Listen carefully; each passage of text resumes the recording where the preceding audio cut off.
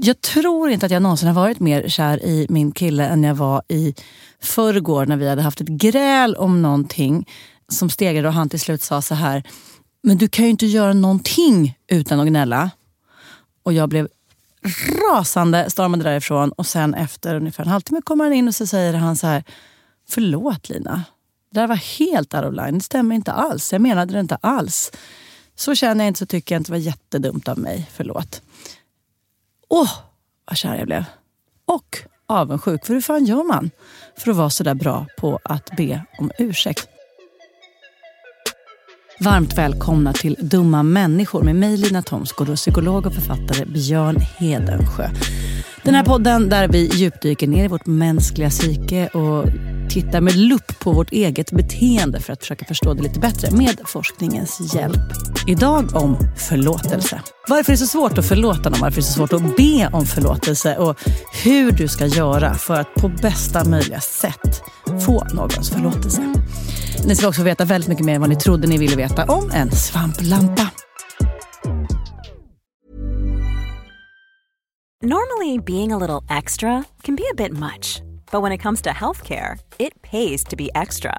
And United Healthcare makes it easy with Health Protector Guard fixed indemnity insurance plans. Underwritten by Golden Rule Insurance Company, they supplement your primary plan, helping you manage out-of-pocket costs without the usual requirements and restrictions like deductibles and enrollment periods. So when it comes to covering your medical bills, you can feel good about being a little extra. Visit uh1.com to find the Health Protector Guard plan for you. There's never been a faster or easier way to start your weight loss journey than with PlushCare. PlushCare accepts most insurance plans and gives you online access to board-certified physicians who can prescribe FDA-approved weight loss medications like Wegovy and Zepbound for those who qualify.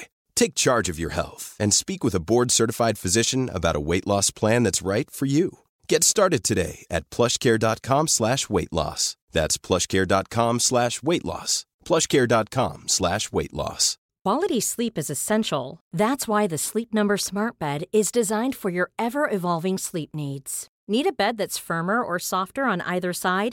Helps you sleep at a comfortable temperature? Sleep Number Smart Beds let you individualize your comfort, so you sleep better together. JD Power ranks Sleep Number #1 in customer satisfaction with mattresses purchased in-store. And now, save 40% on the Sleep Number Limited Edition Smart Bed for a limited time. For JD Power 2023 award information, visit jdpower.com/awards. Only at Sleep Number stores or sleepnumber.com. Dumma människor sponsras av Länsförsäkringar. Och Länsförsäkringar är ju mer än bara ett försäkringsbolag. De jobbar ju med bank, lån, pension, försäkringar, alltså hela balletten. Ja. Och det här tänkte jag på i morse när följande sak inträffade. Du vet, jag och Alex har flyttat 2 gånger. Och varje gång vi har flyttat så har vi sagt, vi ska aldrig mer flytta. Ja. Vi har också sagt, vi ska aldrig mer renovera. Du vet, såhär, inte en kökslucka ska bytas ut. Inte en färg ska målas om. Nu är det så här och det här blir toppen. Ja. Och det har vi liksom lyckats hålla i nya lägenheten tills det blev vinter. För vet du vad som hände då? Jag berätta. Jag behöver ett badkar. Och vet du vad jag då är så glad över? Nej. Att jag har buffertsparat just för såna här grejer. Så att jag sätter över den lilla summan 1600 kronor varje månad på ett litet konto. Enkom för när såna här saker dyker upp. Att jag bara måste ta bort en liten duschvägg och stoppa in ett badkar. Och det tänker vi nu göra. Ja, så att oavsett vad någon säger eller vad man säger till sig själv så är det mycket i livet som förändras. Och då finns Länsförsäkringar där för alltid. Så kom ihåg att Länsförsäkringars bank kan hjälpa dig med lån och sparande så att du har till exempel en buffert för när saker och ting förändras. Tack så mycket Länsförsäkringar. Dumma människor sponsras av Svenska Möten. Och vi har ju pratat om dem och deras tjänster tidigare.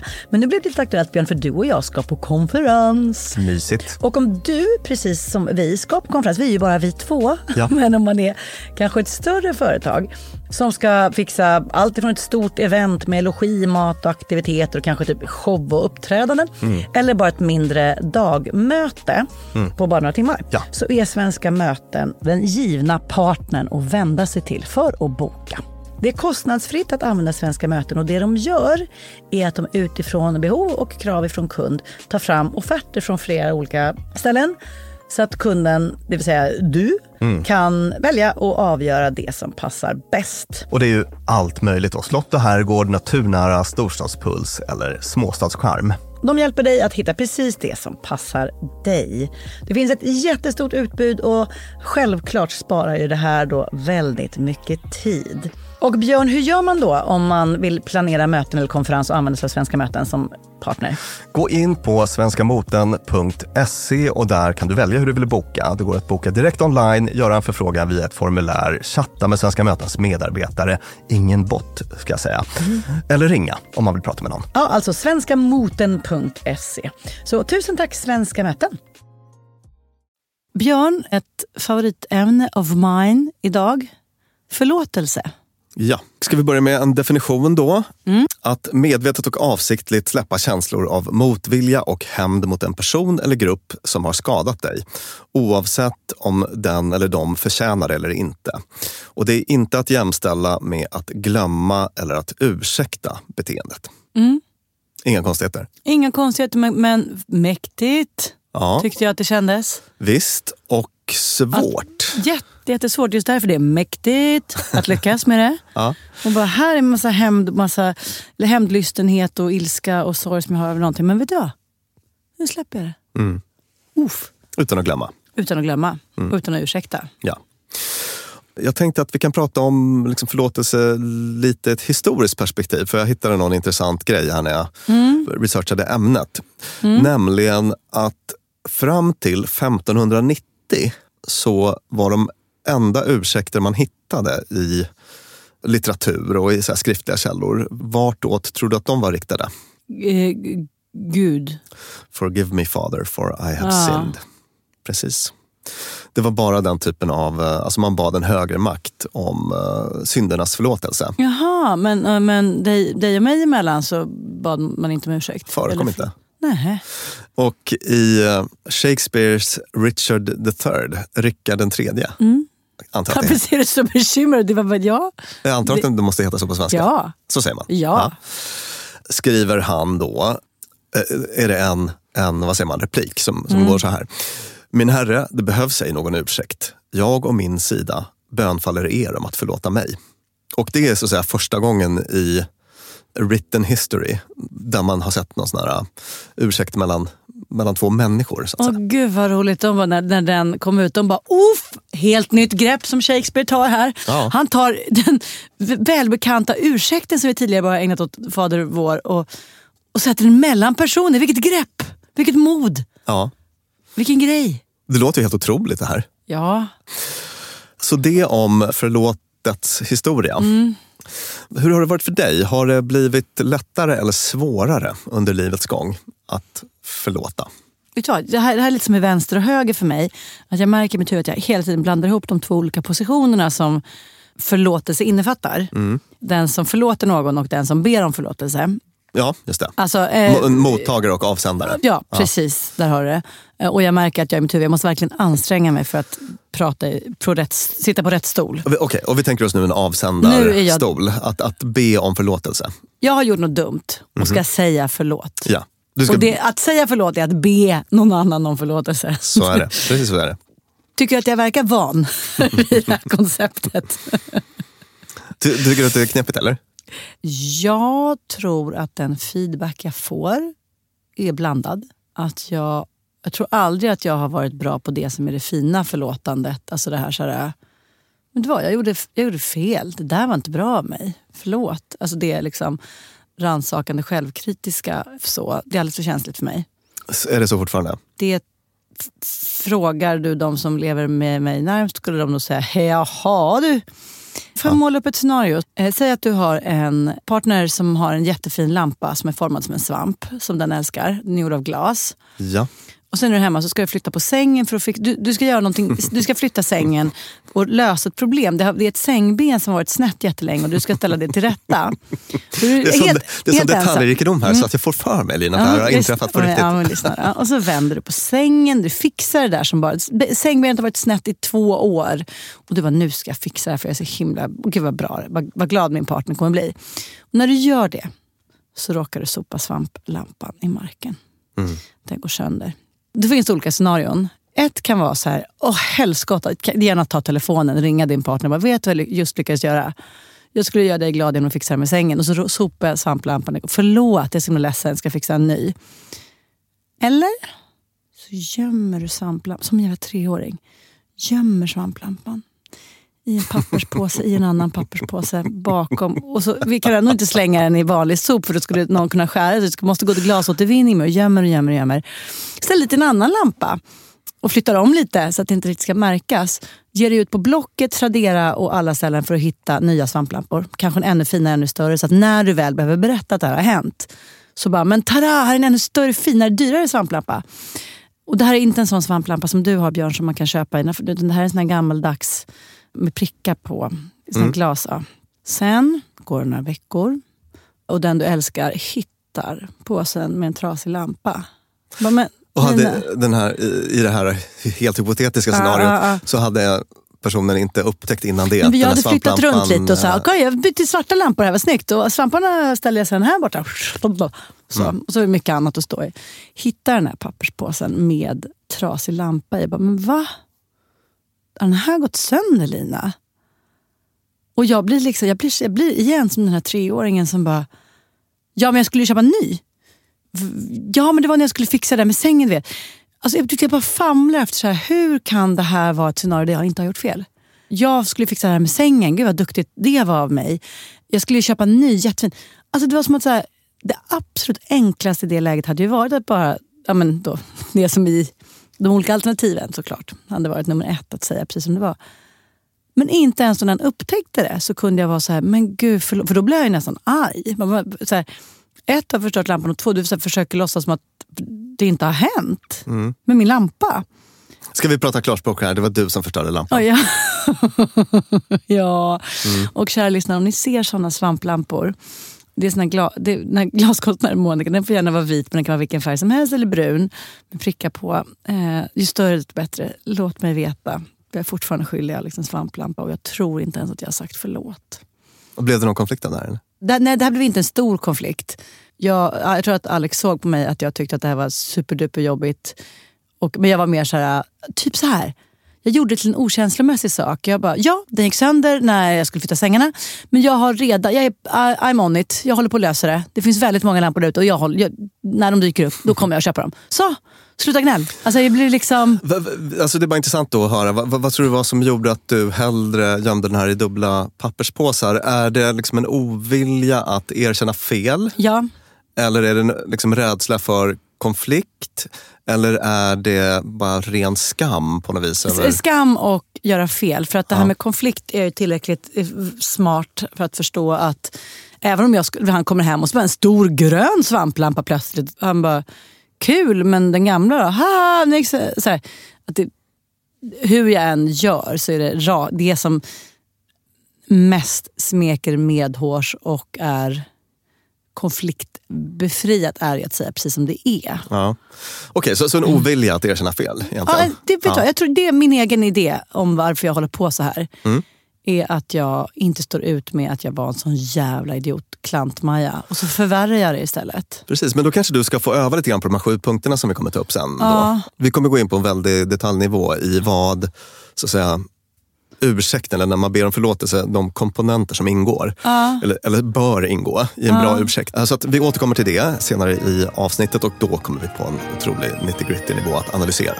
Förlåt mig, jag vet att det känns svårt nu. Förlåt mig, jag söker dig med 2 små ord. Förlåt mig. Så här, att jag frågade om det hade liksom utvecklats under livet och det kanske det inte har gjort då så mycket. Nej, jag hos tror dig. inte det. Men det verkar det göra hos folk i största allmänhet. Och på vilket sätt tror du? Man blir bättre. Man blir bättre på det. Alltså man blir mer benägen att be om förlåtelse helt enkelt. Och äldre, medelålders är bättre på det här än yngre medelålders, och medelålders personer är bättre än unga vuxna och så vidare. Alltså genom hela livet så blir det lättare och lättare att be om ursäkt. Och nu tänkte jag att vi ska bli lite liksom filosofiska i resonemanget om vad det kan bero på. Får du några tankar själv, eller? Ja, man kommer väl liksom till insikt om de här sakerna som jag har svårt att acceptera. Nämligen att man är inte felfri. Och man spelar roll för andra. Ja. Och det jag sa i början där, att jag själv älskar när andra säger förlåt till mig. Det är ju också en form av fostran. Att vara uppmärksam på det och bara, gud, det här var härligt. Jag vill också göra den härliga grejen för någon annan. Ja. Och man blir också mer benägen så att säga att förlåta andra. Det kommer också med åldrandet då för de flesta. Alltså i snitt så att säga. Och har du någonsin hört talas om Kohlbergs moraltrappa? Nej, jag tycker den är så intressant. Det var en Harvard-forskare som heter Lawrence Kohlberg som på 50-talet han presenterade en modell som kallas Kohlbergs moraltrappa då.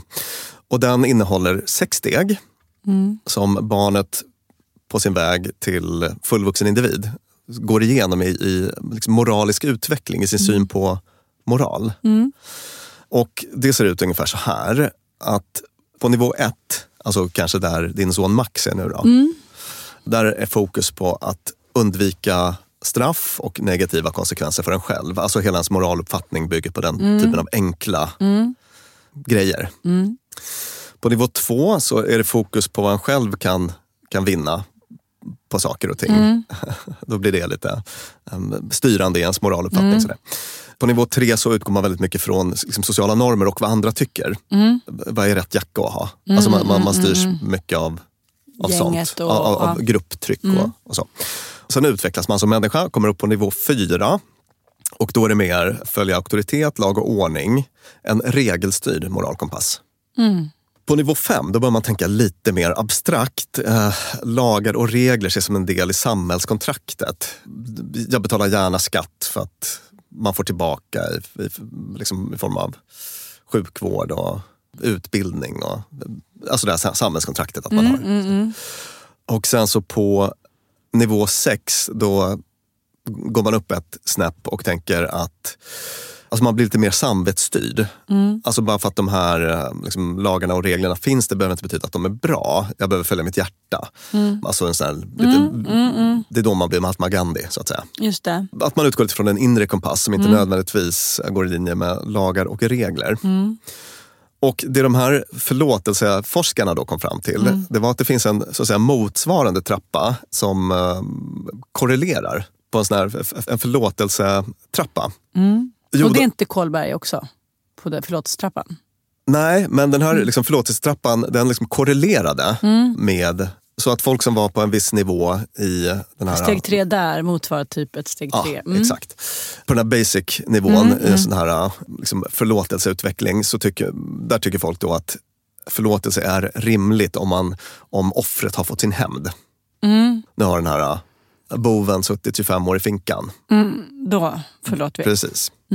Och sen så på liksom, mellannivåerna i den här förlåtelsetrappan då så kan man tycka att förlåtelse är bra för att det finns så att säga en social eller religiös press att typ tycka det. Alltså så här, ja, egentligen är jag jättesur på dig Lina för att du åt upp mina kakor.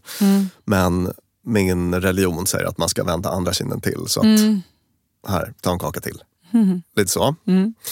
Och sen så på de allra högsta nivåerna så tänker man mer att förlåtelse behövs för att skapa ett så här civiliserat samhälle och liksom ovillkorlig kärlek är en viktig del i ett bra liv och ett fungerande samhälle. Och sådär. Då är den här förlåtelsen inte så villkorad. Och då har man sett då att den här, ju äldre man blir desto mer liksom utvecklas man åt det här hållet då. Om man tittar på befolkningen i stort. Jag tyckte det var intressant att läsa. Det satte igång lite tankar hos mig själv. Alltså för att jag känner att jag har någon slags liksom dubbel eller så här parallella spår i huvudet där jag, liksom i mitt personliga liv kan jag vara väldigt bra att förlåta eftersom jag har varit inne på det förut. Det är också därför jag sällan blir arg på folk för att jag på något vis kan separera beteende från person och det ingår i min yrkesroll på något vis. Och att jag tänker att alla beteenden har en funktion. Det finns en anledning till att den här personen var otrevlig. Och lite sådär. Och det där blir allt lättare för mig när jag blir äldre också. Men samtidigt, så här, brott och straff kan jag känna att jag typ lite mer konservativ där. har blivit lite mer konservativa. Så här, men om man är så här, grov återfallsförbrytare i våldsbrott. Alltså jag kan bli ganska upprörd då. Om man får, så här, var är min kära, var är mina fjädrar? Ja, men lite så. Alltså, så här, 2 års fängelse sa du. För den här som har våldtagit 27 personer. Alltså du vet, lite så. Så att jag började fundera på sådana saker. Att man kanske inte är så jättelätt att placera in i en sån här moraltrappa. Alltid. Att man kan ha lite olika spår i sitt huvud.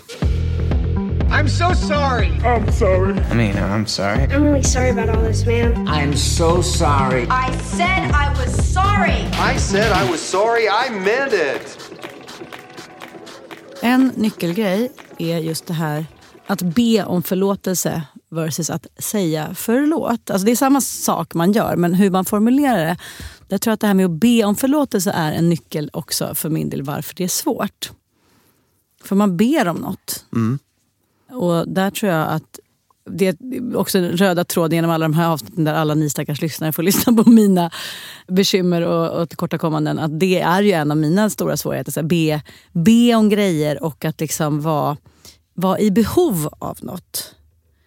Och den som ber om ursäkt behöver ju att den andra förlåter mig för att det här ska bli fullbordat. Och det är ju att vara beroende på ett sätt av den andra. Jag kan inte bara själv, eller det kommer vi säkert till senare i avsnittet hur man gör det. Men det är lite intressant att det här förlåtandet är verkligen relationsskapande. Precis, det är bara så intressant nu tycker jag att du sätter fingret på något jätteviktigt. Alltså det här med liksom, att be om förlåtelse som ett svaghetstecken. Om man har den inramningen. Ja, alltså, eller precis. Inte svag utan liksom i ett så här... Att man jag behöver det. Jag behöver sårbar. det. Ja, exakt. Och det är så här, liksom, nej, jag vänder på den här jävla sängen och skruvar av den här jävla sängbenen själv. Den är jättetung, det är farligt. Jag hade kunnat drämma sängen ut genom fönstret istället för på lampan eller på mig själv. Men jag tänker inte be om hjälp.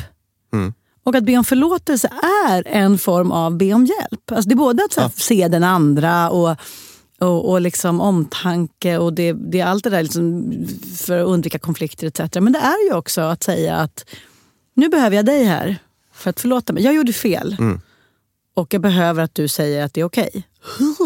Jag märker att jag får samma så här, att jag tycker att det är lika jobbigt som alla andra varianter av att be om något. Det kan ju vara väldigt svårt, alltså, jag tänker mig nu alltså, när du pratar om den här så att säga relationsskapande aspekten. Det har ju väldigt mycket att göra med vem man har att göra med. Alltså även om jag har väldigt lätt att be om ursäkt, det är ju svårare, eller be om förlåtelse. Alltså det är mycket svårare för mig om det är en person som själv aldrig kan erkänna fel. Förstår du? Just det. Och det här kan man ju koppla lite grann till det vi pratar om i vänskapsavsnittet. Att när man visar sårbarhet, det blir ju bara relationsskapande i ett sammanhang där det tas emot på ett bra sätt.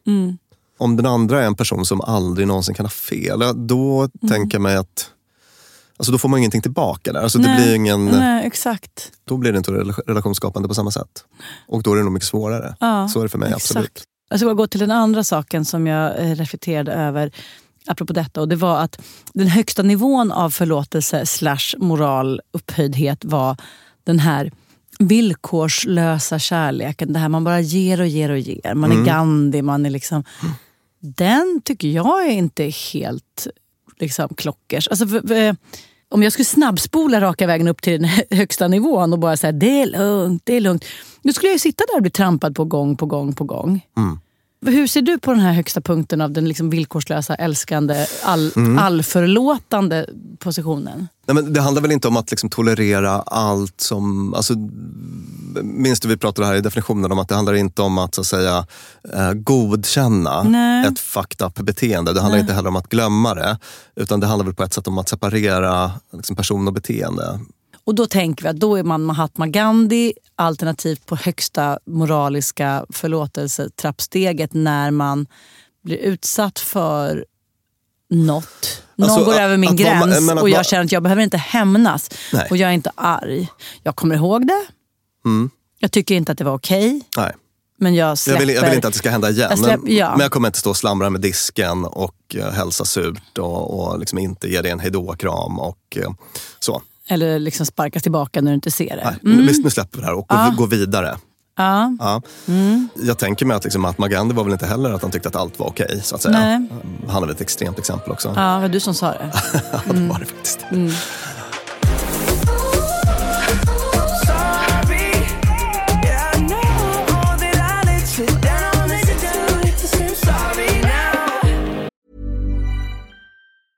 A lot can happen in 3 years, like a chatbot may be your new best friend. But what won't change? Needing health insurance. United Healthcare Tri-Term Medical Plans, underwritten by Golden Rule Insurance Company, offer flexible, budget-friendly coverage that lasts nearly 3 years in some states. Learn more at uh1.com. Quality sleep is essential. That's why the Sleep Number Smart Bed is designed for your ever-evolving sleep needs. Need a bed that's firmer or softer on either side? Helps you sleep at a comfortable temperature? Sleep Number Smart Beds let you individualize your comfort, so you sleep better together. JD Power ranks Sleep Number #1 in customer satisfaction with mattresses purchased in-store. And now save 40% on the Sleep Number Limited Edition Smart Bed for a limited time. For JD Power 2023 award information, visit jdpower.com/awards. Only at Sleep Number stores or sleepnumber.com. This is Paige, the co-host of Giggly Squad, and I want to tell you about a company that I've been loving, Olive & June. Olive & June gives you everything that you need for a salon-quality manicure in one box. And if you break it down, it really comes out to $2 a manicure, which is absolutely insane. It's also so easy to get salon-worthy nails at home with Olive & June. The difference between how your nails used to look when you did them yourself and now with the Mani system is a complete game changer. The best thing about Olive & June, too, is it's a quick dry. Dries in about 1 minute, lasts for 5 days, and full coverage in up to 1 to 2 coats. Visit oliveandjune.com/perfectmani20 for 20% off your first system. That's oliveandjune.com/perfectmani20 for 20% off your first system.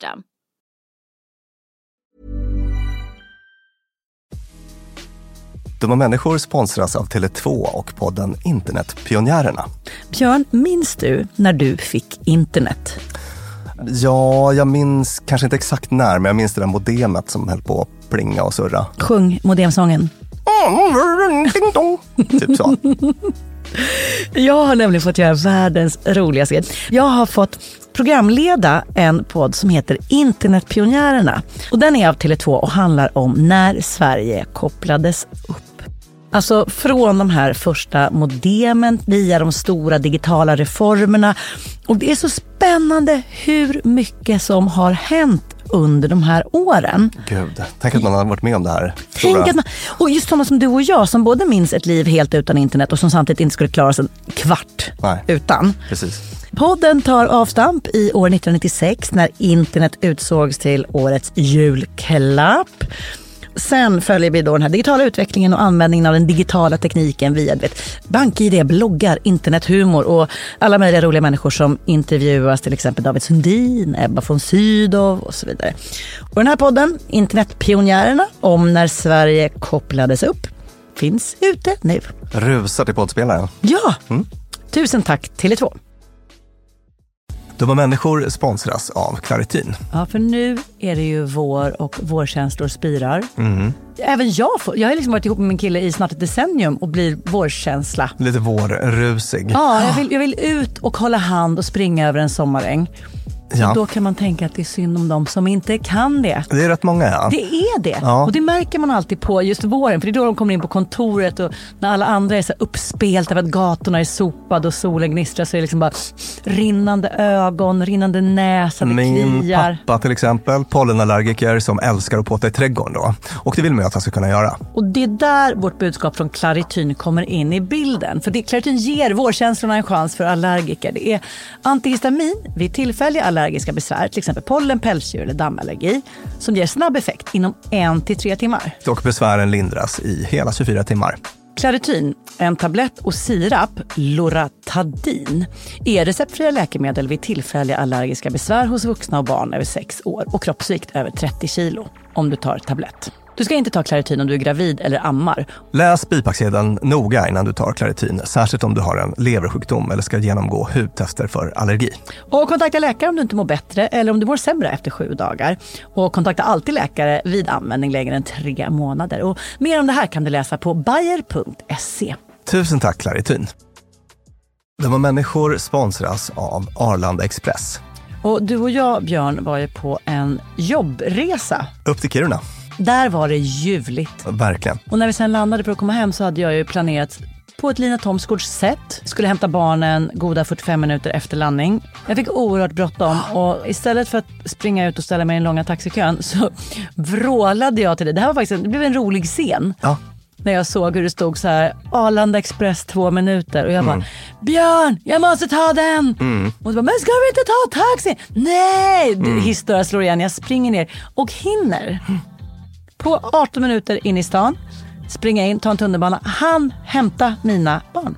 Fantastiskt, ja. Och det var faktiskt otroligt. Ja, Arlanda Express är ju det snabbaste och smidigaste sättet att ta sig till och från Arlanda. Det tar alltså bara 18 minuter och det är väldigt hög punktlighet också. Så att de går i tid, alltid. Jag har heller aldrig varit med om en svalare tågcentral. Jag vet inte om den ligger så långt ner. Men när man har sprungit snabbt för att hinna med det här tåget, för att man har, man har sekunder som man inte kan avvara, då är det en väldigt sval liten plats på att stå mellanlanda. Och sen hoppar man på. Och då hade man inte hunnit köpa sin biljett för att det hade inte jag hunnit tänka på. Då var det bara klicket in på nätet. Köp. Hur enkelt som helst. Så praktiskt. Och det här tåget går från tidig morgon 04.20 till sent på natten då 00.35. Och i högtrafik går Arlanda Express upp till var 10:e minut. Så hoppa på tåget. Det finns gott om anledningar att ta Arlanda Express. Tack så mycket Arlanda Express. Det finns då i forskningen en massa sådana här förlåtelseskalor där man kan, som folk får fylla i på hur benägna de är att förlåta och att, så att säga, hur nära de har till att förlåta och be om förlåtelse och sådana saker. Man kan skåra högt eller lågt på sådana. Och sen så har man jämfört det då med olika typer av personlighetsdrag och personliga egenskaper och sånt där. Och vad tror du man kommer fram till då? Att alla som förlåter och ber om förlåtelse är sköna på Big Five och på allt annat. Visst. De är prosociala, de är härliga. Lite lättare liv på många sätt. Alltså mindre oro, mindre liksom depressiva symptom, man känner mindre fientlighet mot sin omgivning förstås. Man ältar saker mindre. Allt det här är väldigt begripligt. För att det är bara att gå till saker som man haft svårt att förlåta. Vad är det man gör med dem? Man går och ältar dem. Ja, exakt. Fan, hur kunde han göra sådär? Ja, exakt. Länge. Så där sa han. Typiskt. Så att man fattar ju att det finns något sen likt i att vara en person som har lätt att släppa de här grejerna. Man behöver inte gå runt och koka. Det är väldigt kul tycker jag i så här böcker och filmer och sånt med personer som är så koleriska. Det tycker jag är väldigt rolig. Karl-Bertil Jonssons pappa. Ja, men precis. Så här Larry David-typer som hakar upp sig på någon liten grej och så går de och liksom ältar det där tills de får till sin hämnd. Jag tycker det är en rolig figur. Men man ska inte vilja vara sån, tänker jag. Och man har sett då i såna här Big Five-studier att föga förvånande att det här personlighetsdraget som kallas vänlighet är ett av de 5. En av de här 5 delskalorna i en personlighet. Att förlåtbenägna personer, sådana som har lätt att förlåta och att be om förlåtelse, skårar högt på vänlighet. 0 överraskande. Och de skårar lågt då på emotionell instabilitet och neuroticism och sånt där. Så ett behagligare liv. Men vi kommer att, jag ser att du sitter och är liksom team. Nej, jag är team. Just nu är det du ser panik, mild form av. Men jag känner att jag måste verkligen ta tag i det här. Jag måste bli bra på att förlåta och säga. Men en jätteintressant dimension som jag tänkte ta upp faktiskt nu då, det är, om man tittar på det med förlåtelse och hälsa, så har man också mätt självförlåtelse. För det ingår ju också i det här paketet. Det är en sån grej som man brukar mäta separat. Och hur bra är man på att förlåta sig själv? Nej, det är värdelös. Ja. Värdelös. Där är jag nog lite sämre, tror jag. Alltså, när jag tänker tillbaka på mitt liv, jag satt och funderade på det nu. Så här, har jag någon så här oförrätt som jag går runt och fortfarande är förbannad på att någon annan gjorde? Nej, för att jag tror att jag har gått igenom de värsta och kommit fram till att han hade en jobbig period i livet. Det är så här, men han kom från ett utsatt hem. Eller du vet, alltså, där jag hittar förklaringar som gör att jag kan förlåta andra. Men jag har gjort en del grejer själv som jag har lite... Som du fortfarande går och har en taskig film om och där du är arg på dig själv. Alltså varför gjorde jag så? och har lite svårare att förlåta mig själv för det. Så att det är lite separerat. Men det har man mätt då, att folk som har... Jag har inte jättesvårt för det heller. Nej. Jag är helt okej på det. Men att har man svårt att förlåta sig själv så är det förknippat med en massa dåliga sådana här psykisk hälsa-utfall. Till exempel depression eller så här ilska, hanteringsproblem, oro, lägre självkänsla. Såklart. Om man går runt och så att säga dömer sig själv jättehårt för saker som har hänt. Och det här gällde mycket mer än om man har svårt att förlåta andra, så att säga. Alltså det var ett större problem för psykisk hälsa och välmående att vara en som har svårt att förlåta sig själv. Stresspåslagen är kvar här hos mig. För bubblan för det här avsnittet. Jag är inget bra på den där sakerna du säger. Jag är det inte. Tur att du är så bra på så mycket annat då. För mig känns det som att om jag gör en tabbe, jag gör någon ledsen eller jag pajar en svamplampa eller sådär, då kan inte jag förlåta mig själv för att det blir att omhulda och godkänna ett beteende som jag absolut inte vill ska vara en del av mig. Alltså jag måste fördöma. Jag måste fortsätta fördöma för annars kan det bli en del av mig. Så det enda sättet för mig att leva vidare trots att jag har gjort det här misstaget är ett konstant fördömande. Ja, fattar vad du menar. Och jag tänker mig att en nyckel där är nog det som vi kommer komma in på nu när vi pratar om vad som avgör hur lätt vi kan förlåta något och inte. Och en grej som gör att vi, såklart saker som får allvarliga konsekvenser. Det är ju allvarliga konsekvenser så svåra att förlåta. Självklart är det så. Men något som är väldigt, väldigt viktigt är avsikt. Alltså hade den här personen som gjorde det här någon ond avsikt? Ville den göra liksom skada? Wow. Det här kan inte nog understrykas. Avsikt spelar roll. Det finns nämligen i den här lite woka debatten som hänger ihop med allt ifrån tolkningsföreträde, att man ska cancella människor och att, liksom att vi har gjort liksom väldigt lätt för oss själva att döma ut andra för att de gör fel och sådär. Så blev det som nästan en sanning. Väldigt många delade så här, det var en jätteball film, en skitsmart, cool sån här woke tjej förklarade att så här, men så här funkar det. Du kliver mig på foten. Det gör ont. Även om du inte menar att kliva mig på foten så gör det ont. Alltså spelar det ingen roll att din avsikt inte var att kliva mig på foten, för det gör fortfarande ont. Och det blev en så här, liksom, guidelines för hur man ska förhålla sig till när en idiotisk farmor sa någonting om ens hade blivit tjock. Och man bara, det spelar ingen roll att du inte menar vad illa. Jag avskyr den idén. Ja, eller visst är den idén livsfarlig? Ja, verkligen. Då tar man ju bort hela liksom... Ja, din fot gör fortfarande ont. Men den symboliken, den riktiga smärtan sitter ju i symboliken. Du klev på mig för att du tycker att jag var ful, för att jag var kvinna, för att jag så här, vad det må vara. Det är ju symboliken, det är symbolhandlingen som det där som är riktigt kränkande ligger. Smärta i foten, ni förstår att jag menar såklart symboliskt, är ju, det kan man ju leva med. Framförallt om någon inte menar det. Om vi ska ta den metaforen vidare, vad får vi för slags värld om alla måste ägna all sin kraft åt att inte trampa dem på tårna? Då kommer vi inte ens mötas. Då får man gå liksom 3 meter från varann. Exakt. Trippa försiktigt fram på tå. Vad är det för liv? Nej. Så att jag tycker att det är liksom en avskyvärd tanke faktiskt. Ja, jag önskar att jag var olika cool och snygg som den här häftiga tjejen på Instagram eller Twitter eller vad det var som sa att good intention spelar ingen roll. Så jo! It does. Damn you, it does. Det har man också sett i till exempel traumaforskning då, alltså PTSD och sådär, att där är ju så att säga avsikten hos förövaren är helt avgörande för hur, om offret ska bli traumatiserat eller inte. Om det ska bli en riktig PTSD av det så att säga. PTSD är posttraumatiskt stresssyndrom, alltså när man till exempel har såna här påträngande minnesbilder och flashbacks och har väldigt svårt att komma ur en traumatisk händelse i livet. Sådär. Till exempel om man blir rånad på gatan av någon fattig person i en liksom favela i Rio de Janeiro. Det är inte säkert att det behöver ge PTSD, alltså om man kan på något vis... Om det här är en sån här fattig person som behövde mat för dagen och inte var ute efter att skada dig. Fattar du vad jag menar? Medan det ofta då är mycket mer traumatiserande om det är någon som liksom vill förnedra och plåga plåga dig så att säga. Alltså avsikten spelar jättestor roll i skapandet av trauma. Så att det tycker jag bara hänger ihop med det här. Men det är också så att för folk är det mycket lättare att förlåta sånt som är oavsiktligt. Det är mycket lättare att förlåta för den här svamplampa-incidenten. För du vill inte liksom sabba Alex liv genom att paja hans älsklingslampa. Ja. Utan det var tvärtom, så försökte du fixa sängen för att göra honom glad. Så att säga. Och då blir det mycket lättare för honom att förlåta dig.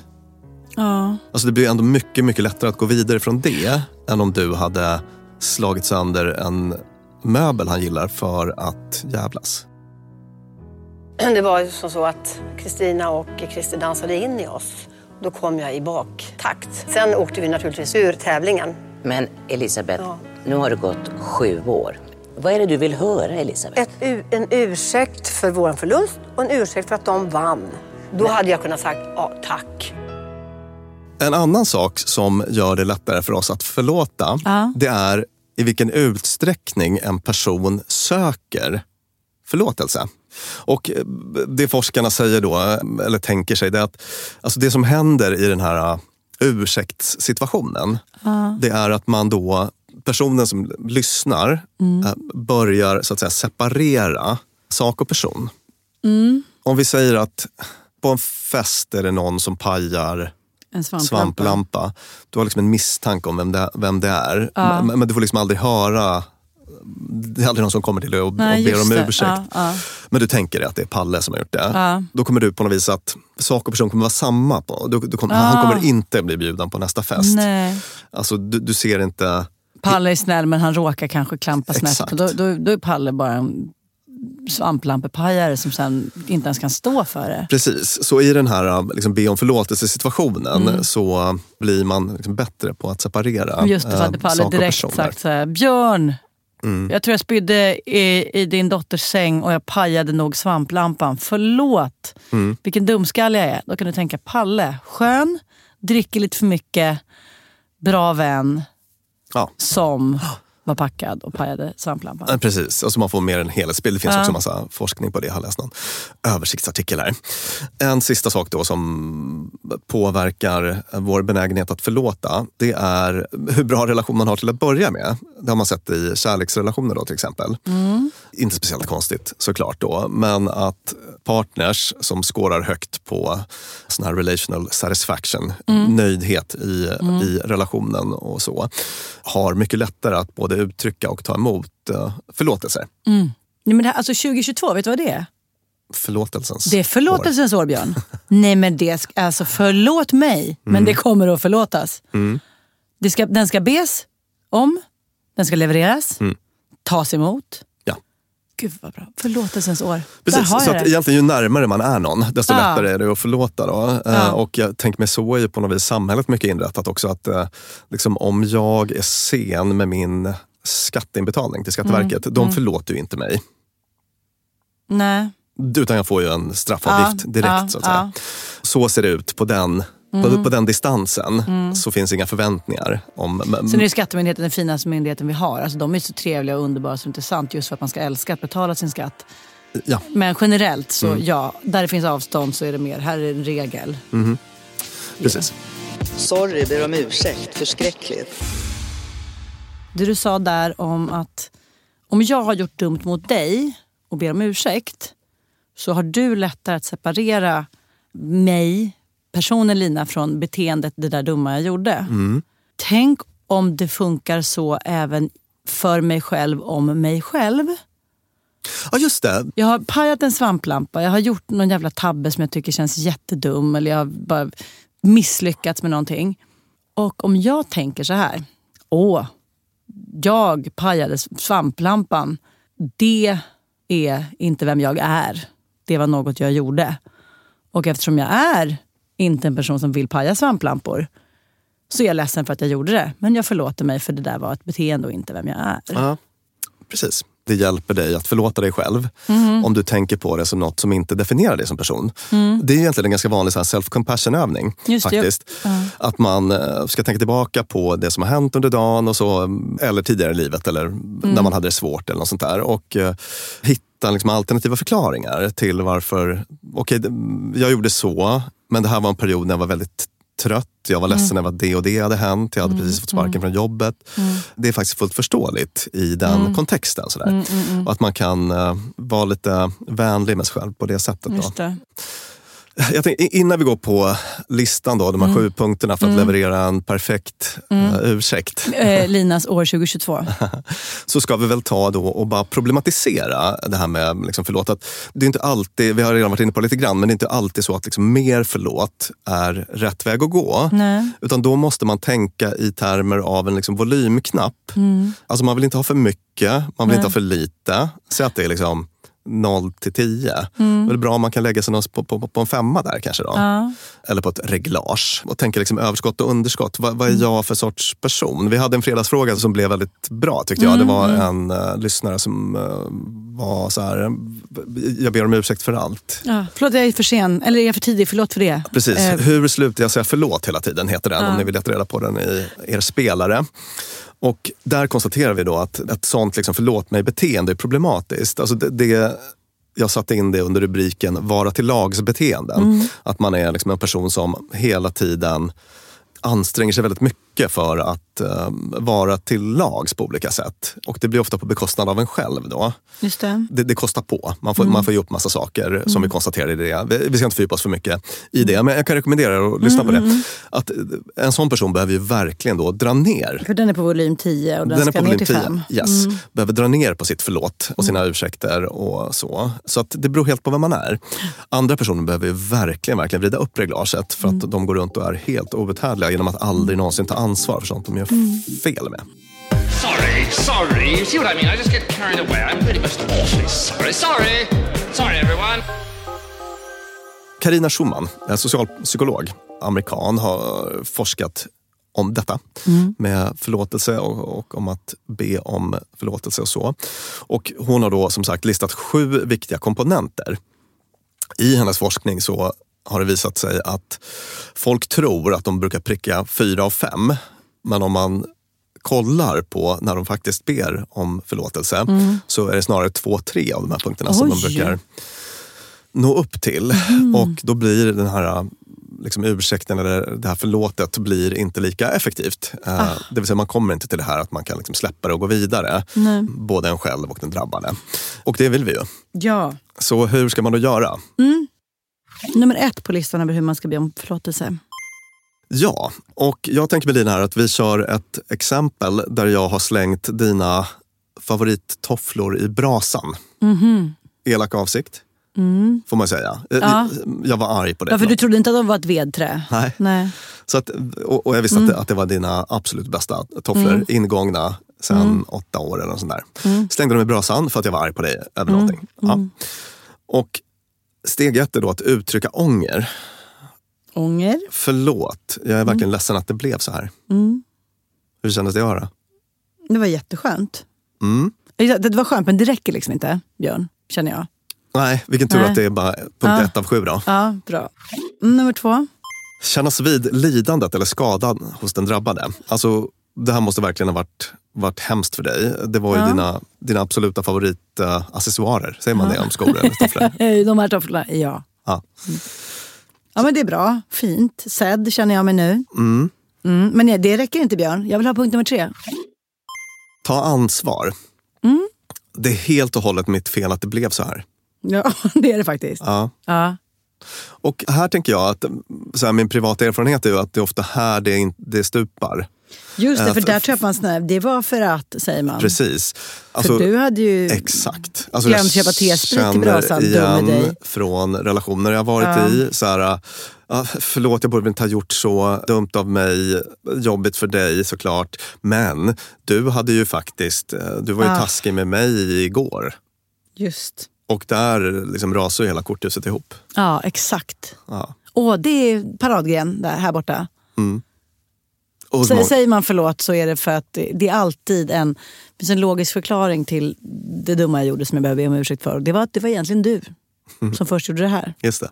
Då blir det en väldigt ineffektiv ursäkt helt enkelt. Den dör ju, mer eller mindre. Så är det. Och det kan ju till och med förvärra, eller hur? Det kan bli en anklagelse av det. Nej, alltså gud ja. Vem var det egentligen som var skurken här? Precis. Visst, dina tofflor brinner. Men du har inte ens köpt några tofflor till mig någonsin. Den så kallade anfall är bästa försvarsstrategin. Ja, just det. Ja, den är inte bra. Nej. Okej, men du tog fullt ansvar för att du kastade tofflorna i elden. Det gjorde jag. Ja, men I want more, Björn. Nummer 4. Förklara sitt beteende kan vara hjälpsamt ibland då. Och inte med en anklagelse är nyckeln här. Utan att liksom förklara det med något annat. Något hos en själv. Till exempel. Alltså jag var så himla trött och helt nedkörd i skorna. Jag hade fått skäll av chefen. Det sista som hände på jobbet. Och när tofflorna låg där framför brasan så fick jag någon helt liksom oproportionerlig reaktion. För att vi har pratat om att vi inte ska ha tofflorna i vardagsrummet. Ni tror kan tappa eld. Och så. Alltså på något sätt att man förklarar men utan att förflytta ansvaret. Det är väl det centrala här. Och det här får man vara väldigt försiktig eftersom det är så himla lätt att man förflyttar ansvaret. Ja, precis. Det var verkligen. Det kände jag.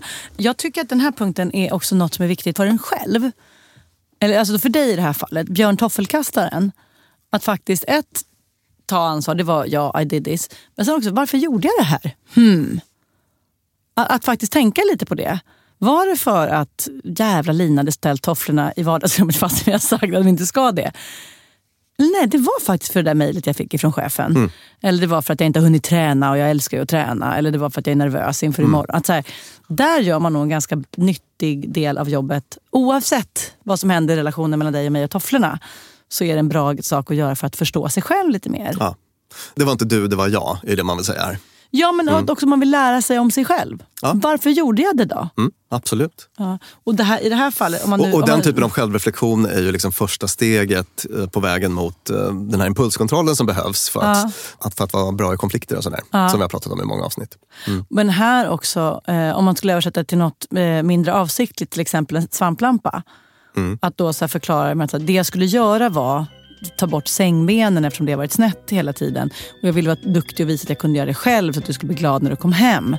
Och så var jag så slarvig för jag var stressad. Så jag kollade inte ens. Det är väl ett perfekt exempel. Ja. Förlåt mig. Förlåt mig.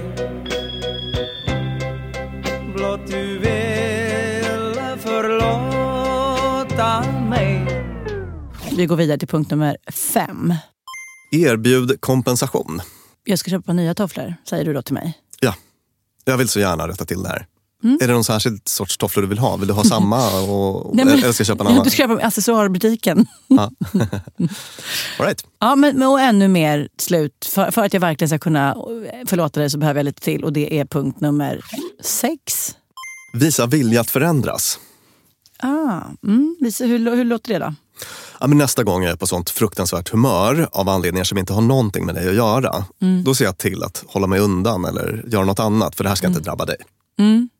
Fint. Gud vad fint. Ja, lite skolboksfint. Kanske svårt att få till det. Men någonting åt det hållet. Alltså, vet du vad jag känner nu? Nej. Det är helt osannolikt. Alltså, om du har varit så förbaskad så jag slängt ett par tofflor i elden. Hur hittar du från det humöret till ett humör där du känner att det här vill jag verkligen aldrig mer utsätta dig för? Det är en jävla resa du gör där. Precis, och jag menar, det här förlåtet kommer ju sällan i liksom, när det är som mest affekt i rummet. Det här är 2 timmar senare, 2 dagar senare. 1 timme senare, 2 timmar senare. Det är dagen efter kanske.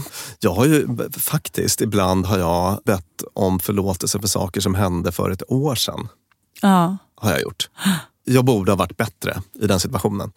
Och det där var fint. Jag skriver, på riktigt lyssna, jag skriver det Björn säger. För Nej, men det kan ju vara så himla... Det kan vara dödshärligt att säga faktiskt. Men listan är inte färdig. Listan är inte färdig. Men du vill visa en vilja att förändras. Nästa gång du blir så jävla förbannad ska du minst inte kasta några tofflor i elden. Okej, sista punkten som krävs för att det ska vara lätt för mig att förlåta dig är... Allra sist då, att uttrycka en önskan om förlåtelse. Just det. Och det som händer då är att man ger liksom agens till den drabbade. Liksom, godtar du mig? Just det. Liksom, offret får chansen att välja. Ja, får jag lov? Ja eller nej? Ja, precis. Kan du förlåta mig? Den är rödmarkerad här i mina anteckningar för den är svår. Ja. Här står jag med min utsträckta hand och ber dig lägga det in i min. Tänk om du inte gör det. Precis, och det har man ju varit med om. Alltså jag känner i kroppen att jag har varit med om det. Jag kan inte komma på nu, men att man har förlåt. Man har typ dragit alla de här punkterna mer eller mindre. Kan du förlåta mig? Och så har man fått ett nej. Och hur känns det? Det känns ju för jävligt. Ja. Men det är den lilla risk man får ta. Ja, plus att jag tänker så här, Björn, att om du har gjort allt det här, ångrat dig, du har känt vid lidandet, du har tagit ansvar, du har försökt förklara, du har erbjudit kompensation, du har visat din vilja förändras och du har önskat en förlåtelse. Då är ju du då har du gjort ett sånt jävla praktjobb så att om den andra personen inte förlåter så är det fortfarande well done. Precis, och det är lite så jag tänker kring det här. Och så som man brukar prata om till exempel som en liksom psykologiskt sund färdighet i massa olika sammanhang. Till exempel där det handlar om liksom, hur man ska hantera oro och såna grejer. Att man så här, vad är inom min kontroll? Ja, exakt. Ja, jag kan ta de här 7 stegen. Det är inom min kontroll. Ja. Vad är inte inom min kontroll? Ja, men det är vad han eller hon i andra änden säger i slutändan. Men jag har i alla fall gjort det jag har kunnat. Exakt. Och det skulle jag vilja ha som så här slutord här. Att det fina med att be om förlåtelse och det som gör att jag inte har så himla svårt för det är att jag tycker att det känns som en ganska positiv sak. Alltså jag känner inte att jag så här ger upp något utan tvärtom att jag blir liksom lite större och bättre. Just det, här får du möjligheten att liksom... och det är ju ganska ofta den typen av reaktioner man får. Så här, liksom, så här fint av dig. Jag är fortfarande förbannad men jag uppskattar att du säger så här. Alltså det blir ganska ofta en liksom, positiv reaktion och att det är relationsskapande. Och det här som jag sa nyss att jag ibland, alltså någon gång har haft någon grej som har gnagt lite och så säger jag så här, men jag borde ha varit bättre. Jag tog in för några avsnitt sen upp ett liksom, arbetsprojekt där jag hade fått rätt mycket kritik och jag kände att den var så här berättigad. Och det är ett typiskt exempel där jag skulle kunna så här, hörni, förlåt. Jag liksom var inte så bra som jag lovade att jag skulle ha varit. Och tänk om det är sånt som de har gått och liksom grubblat på, varit förbannade på. Då tar man ju bort det. Alltså det är ju... Och så får man sitta där och känna sig lite Gandhi-lik. Det du säger, det här med att växa av det. Och att vara Gandhi-lik. För att situationen om du känner att du har inte gjort speciellt bra, då min reflex blir så här. Att då vill jag utplåna mig själv. Och jag vill krympa, jag vill försvinna. Jag vill absolut inte in där och liksom sätt på lampan, jag ska tala. Utan jag vill bara och precis, liksom och det är ju skammen. Aldrig mer. Ja, jag skäms så mycket. Vi har ju i vårt skamavsnitt, vi pratar om det att skammen, alltså impulserna blir ju alltid att liksom gömma sig. Krypa upp till en boll, fosterställning under täcket. Byta sida på gatan och liksom, Och det som funkar är att göra precis tvärtom så att säga. Och se det här, nu har jag prima möjlighet att visa att jag är jättebra på att be om förlåtelse. Precis, du vet, så hålla blicken. Att titta någon i ögonen och säga att jag borde ha gjort bättre. Det är en ganska ball... Alltså, jag är så inspirerad nu, Björn. Grej. Ja. Stressad men inspirerad. Lina Matma. Thomsgård. Ja, absolut. Så det var så svårt att säga förlåt. Är det för sent att be om ursäkt? Är det för sent att be om ursäkt? Är det för sent att lära sig? För jag har övat framför spegeln. Kan du förlåta mig fastän jag sårat dig? Vet att jag borde sagt det här för länge sedan. Är det för sent att be om ursäkt? Är det för sent att lära sig? Och sen så finns det ju såklart när det kommer till förlåtelse alla förlåtelser man hade behövt att någon bad om men som man aldrig någonsin kommer att få. Det kan vara föräldrar som inte har tillgång till den delen av sitt känsloregister, eller det kan vara föräldrar som super för mycket eller som är döda, eller andra människor som gjort en illa och som aldrig någonsin kommer stå där med de 7 stegen och säga det på fint sätt. Men det kommer vi ta upp mer av i en fredagsfråga inom inte alldeles för lång tid. Då tackar vi för idag. Tack Björn för denna omvälvande resa. Lite terapikaraktär för mig idag. Tack lyssnarna. Tack Peter Malmqvist som klipper vår podd. Och tack Clara Wallin som producerar. Och tack till Beppo som vi spelar in den här podden hos. Och vi ses igen nästa vecka. Hej då!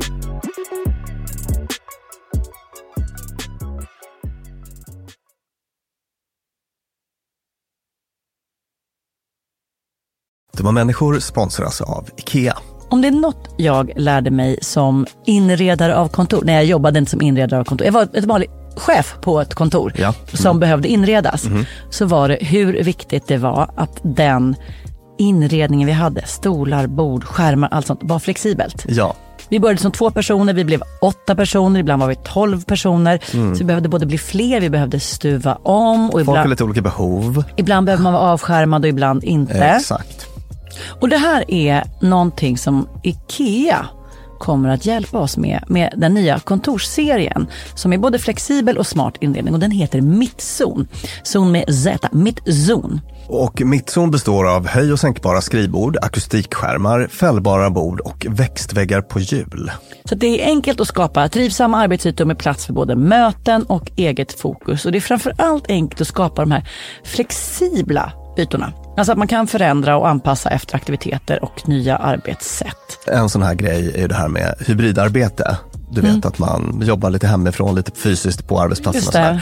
Det ställer ju verkligen helt nya krav på det fysiska kontorets roll. Man behöver en helt ny flexibilitet och bekvämlighet. Och det här är ju varför IKEA grundades i Älmhult 1943, för att skapa en bättre vardag för de många människorna. Så upptäck Mittzon, och mer om detta kan du läsa på ikea.se/företag. Tusen tack IKEA! Normally, being a little extra can be a bit much, but when it comes to healthcare, it pays to be extra. And United Healthcare makes it easy with Health Protector Guard fixed indemnity insurance plans. Underwritten by Golden Rule Insurance Company, they supplement your primary plan, helping you manage out-of-pocket costs without the usual requirements and restrictions like deductibles and enrollment periods. So when it comes to covering your medical bills, you can feel good about being a little extra. Visit uh1.com to find the Health Protector Guard plan for you.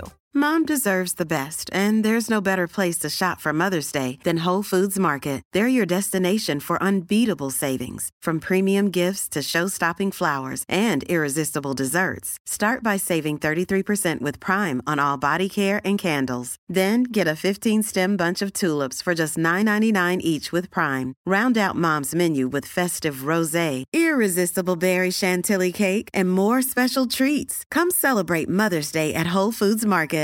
Even when we're on a budget, we still deserve nice things. Quince is a place to scoop up stunning high-end goods for 50 to 80% less than similar brands. They have buttery soft cashmere sweaters starting at $50, luxurious Italian leather bags, and so much more. Plus, Quince only works with factories that use safe, ethical, and responsible manufacturing.